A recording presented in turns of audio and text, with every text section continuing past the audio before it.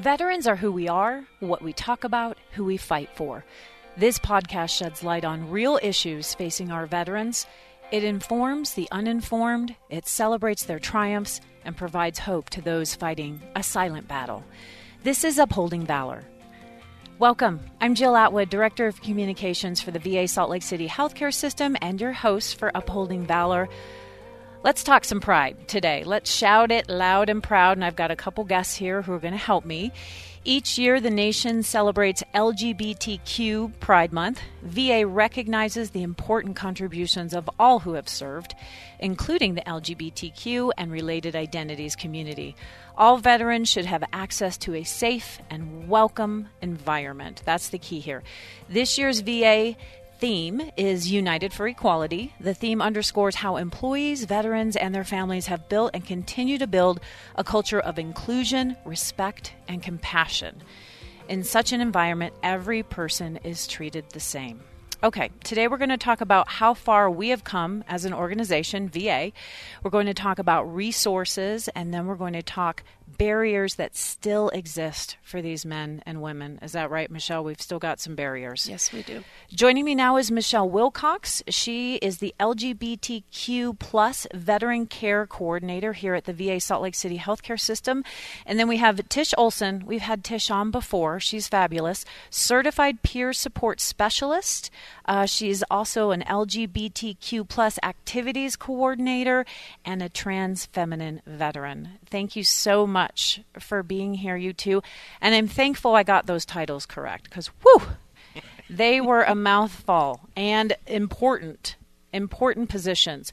So the first thing I want to do, Michelle, is turn to you. And I'm struck by all the pride flags everywhere. I can't help but notice it. Driving home all through my neighborhood, I've never seen anything like it. This year seems to be the breakthrough year, or am I imagining things? Talk to me about your thoughts of the community and what you're feeling. And Tish, I want to hear it from you, too, when you see all the pride flags everywhere. I think what's going on is with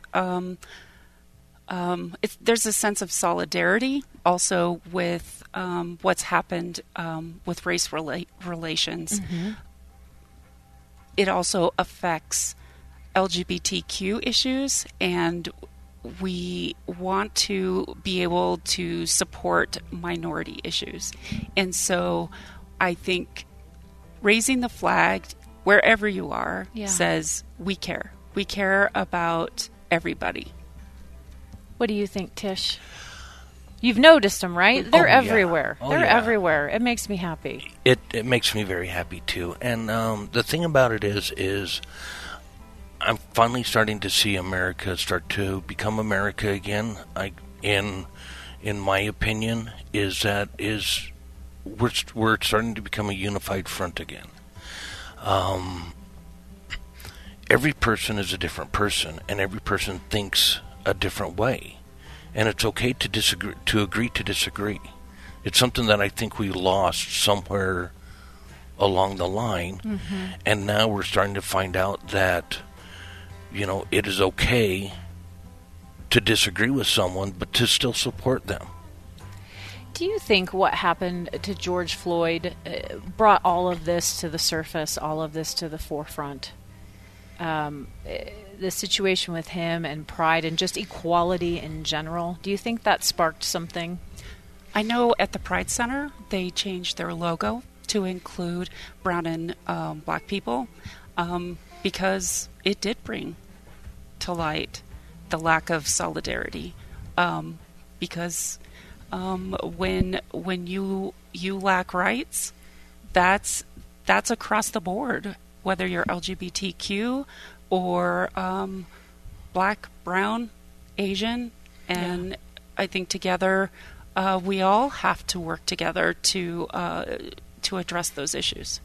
Good point. Tish, your thoughts? Yeah, I love the fact that they've included those colors too, because being a trans feminine woman and being white I still struggle with the everyday issues that we have, but I'm more concerned about my sisters, the women of color, the transgender women of color, that struggle even worse than I do. and they sit there and they have to fight the battle even harder. The race and the discrimination and just the pure hatred just due to the fact of color, and then also being transgender on top of it, and just being different. It's a battle. I'm here to support everyone, because everybody matters and things matter. And because of what happened with Mr. Floyd, is yes, it's brought it all to light, and I'm glad to finally see that we can finally rally around things. Tish, talk to me about your struggles, the barriers you still face as a trans feminine veteran. As much or as little as you want to tell us about your story, I think folks listening could benefit, and that's why we're here today. Well, sure, yeah. I don't mind sharing my story. Every time I share my story, I gain a little bit of my power back. The struggles that I still face today is I'm built like a linebacker. I've got a gunny's voice, and, unless I want to pay for an ungodly amount for surgery to stretch my vocal cords, I'm always going to have a gunny's voice. I don't think there's a surgery to where I can get my shoulders brought in any smaller. We're not at that stage yet. Sure. So, misgendering and misuse of pronouns is a big thing. Can you describe that? What do you mean by that? This is for folks who are listening and they're maybe just completely unaware. Okay, misgendering is I identify as female. I am female. I think as a female. But when I walk into the VA, when I walk into a store, people see that I'm built like a linebacker. They take a first glimpse of me and they hear my voice and they say, "Yes, sir, how may I help you?" And it's not done intentional. But it's hurtful. But it hurts. And if I have 10 people do it in a one-day period, even though it's unintentional, even though they didn't mean to, and even though they go and correct it, which is great, by the end of the day, that 10 people, that wears on you. And it sure. feels like a microaggression. Get this funny looks at. I've been walking through a store and I've seen a family coming towards me, and all of a sudden the mother's taking her children and pushing them off to the side like they want to protect me, like I'm some kind of disease or something. That's why I'm looking so forward when I find someone that can make a shirt for me that says I'm transgender. Or, yeah, I'm transgender, not a disease. I'm not contagious. Yeah, it is hurtful. But, the thing about it is the best way we can fix that is through education, through podcasts like these, and just move forward. And it's like I tell a lot of people that have questions that they ask about me, is one thing I like to leave them with is that, you don't have to understand it. You don't even have to like it. But you don't have to treat us like we're subhuman. And I have another shirt that I love to wear because I am a 22-year veteran, and it says, "I fought for your rights to hate me." Oh my goodness, that's powerful. Yeah, and I've matured in my days. At first, when people would look at me as, I would basically look at them and say, you got a problem? What's your problem? You got something to say? But now I've, kind of grown up. I think I made it to age 21, mentally. And, but now I look at it that most people aren't looking at me like they've got a problem with it, or most people aren't looking at me like I'm a thing, or I'm ooh, what the heck is that? They're looking at, okay, I don't know how to approach this person, sure, and I don't want to offend them. But when we sit there and we hide in that fear about offending someone or not wanting to approach someone, then all we can do is live on accusations or live on things that we hear about on the internet, or things, You always see the little video clips on Facebook about the person that goes ballistic at Walmart, but you don't see, or the ones that are dressed way too wrong, but you never see the videos of all the normal people, all the ones that are just going about their day-to-day business, because that's what sells. And that's why I love doing this education. And biggest part of my education is I talked about my sisters of color and brothers and sisters of color, whether it's trans feminine or trans masculine. They are murdered on a much higher rate than anyone else in the transgender community. But right now, every single year, transgenders are murdered in the world, and in the United States, that number every single year has grown. And it's sad. And it's not that they committed suicide or that they got into an accident and died. I'm talking about full-fledged murder. Last year, 3 of them were trussed up and burned to death. It's hard to fathom. That's a lot of hate. Why? Because and we're fear. Different. Yeah. And a lot of fear. Why? Because we're different. I always love to add the fact, too, is that we've been here before. We've been here many, many times. Equal rights, women's rights, men of color in the military, women in the military, the Tuskegee Airmen, or the Red Tails. They're the men of color that they were a complete black squadron that proved to the military that blacks can actually pilot an aircraft, because they were saying that they couldn't do it. They weren't smart enough, and they came out to be one of the most decorated squadrons in the war. Can you talk to me about what gave you the courage to finally be your true self and transition? How did that come about? When did you make that decision? How did you make that decision? Who was there for you? My wife is what really helped me make the decision. I was dressing in my house, and my wife just basically asked me, she would ask me why I would dress or why I liked it, and I couldn't really give her an answer. And so she asked me to look into it, and as I was researching it, I also came up to the VA and started getting help for the issues that I have between my PTSD and suicide and anger issues and drug and alcohol. I actually found myself.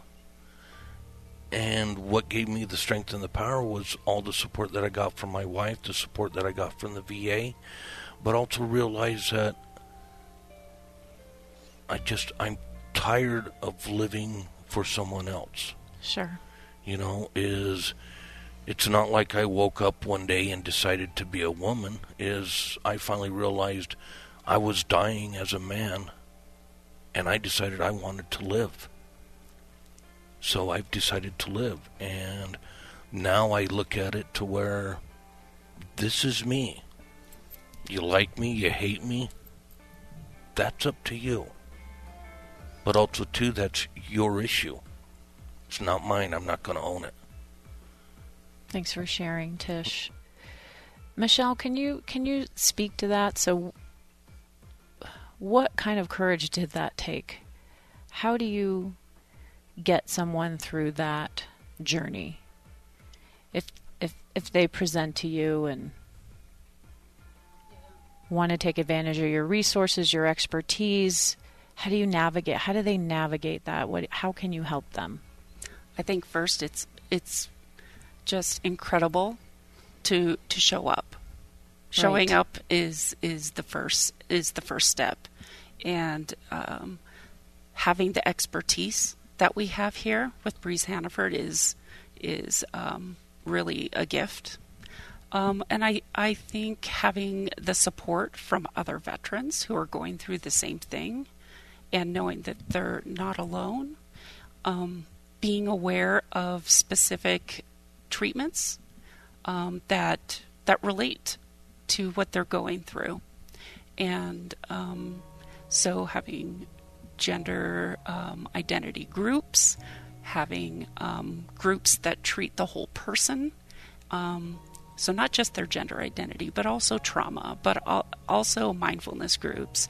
And so I think just surrounding them with the care that they need.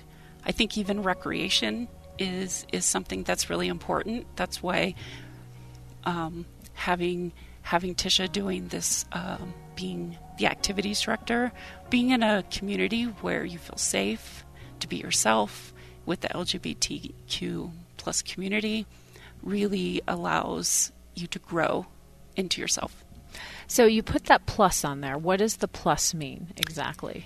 There are a lot of identities that continue to, I think people need to be able to identify for themselves who they are.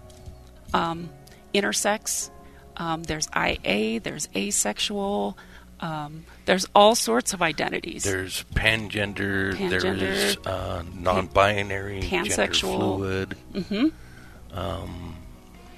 So that is what the plus is gender is a spectrum. It's sure. Like the rainbow. I mean, on one extreme you got the XY chromosomes, and that is your completely, fully, 100% masculinity, and then you got the XX, which is your femininity, but then you got everything that's all in between there. I'm the one that falls in between there. It's the beautiful rainbow. Yes, it is a beautiful rainbow. How proud are you of VA's program? I know in the decade that I've been here, it's grown tremendously. And you're fairly new to the program. So talk to me about your excitement and your plans for the future, and how you see taking this program even further. So I've been here probably about a year and a half. Just in the VISN, we're superstars. Yes, you are. Yes, Breeze started the program in 2009. So, we were ahead of the game. I think we started, as far as the nation, in just 2016. I think our goal is to train on pronouns, train from our agent, like our facility, and train our whole from top down on how we can stop the misgendering or reduce the misgendering and using proper pronouns. And we have the goal to take that national, to record it, and help that stop, help that reduce. And our peers are doing that. Mm-hmm. As a result of our PENTAD seeing that training, it was very powerful. We have these two positions were given to us for full-time hire, for one full-time hire, 2 half-time. So and I think that happened in 2 days. That never happens at the VA. That's true. Never happens at the VA. She speaks the truth. Yes. And so our goal is a lot of the training. We continue during the pandemic, we were able to change about 9 groups to VVC. We were able to serve our veterans throughout the pandemic. We want to expand our recreation, and Tisha's going to continue to do that. Increases our sense of community. We're trying to increase our evidence-based treatment. And in psychotherapy, that means this is research-based. We're connected with LGBTQ individual across the country who's doing a lot of research, and we're building these programs with her and many other programs across the country. And so we're connected with several of those. I would imagine the mental health component is huge. Am I right? It's very extremely huge, because the one thing that people don't understand is that we're trying to figure it out ourselves. Sure. I mean, I was born in 1965. Transgender wasn't even a word. Best way to handle taking care of an issue like that was heavily medicated, electroshock therapy, or frontal lobotomy. You know, and so I learned how to hide very well, and so I wasn't able to come out until fully come out to the world was about 5-6 years ago. Wow. Yeah, you stayed hidden for a long time. I did. The whole time I was in the military, I had to hide, and I became a client of the program in actually 2010. You know, yeah. During Don't Ask, Don't Tell? No, of the program here, the LGBT. You know, because Bree started it, and I joined in the very next year, so I've been with this the whole time too, or most of the time. Because it started right around 2009, 10. Yeah, 2008. Is that right? 2008, 2009. Yeah, right when there. I started here. It was about the same time. And I kind of walked into the group, not knowing what to expect. High and tight, wearing leather, and a corset underneath my shirt that nobody could see. And but the thing about it is that with the mental health is that we are trying to figure out who we are too, because we're thinking this way, but yet society is telling us to think that way. And that's why a lot of times you see transgenders at Kristen Beck, Navy SEAL. What better place to prove to yourself that you can do it, you can be the man, by being with special operations, jumping out of airplanes, rodeo, motorcycle racing,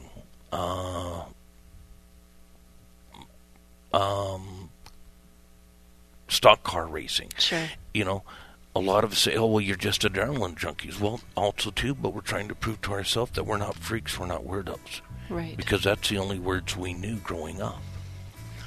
And the program now is awesome because, like with myself, I felt like it was just me. I was all alone on an island. I was the only one that suffered from this.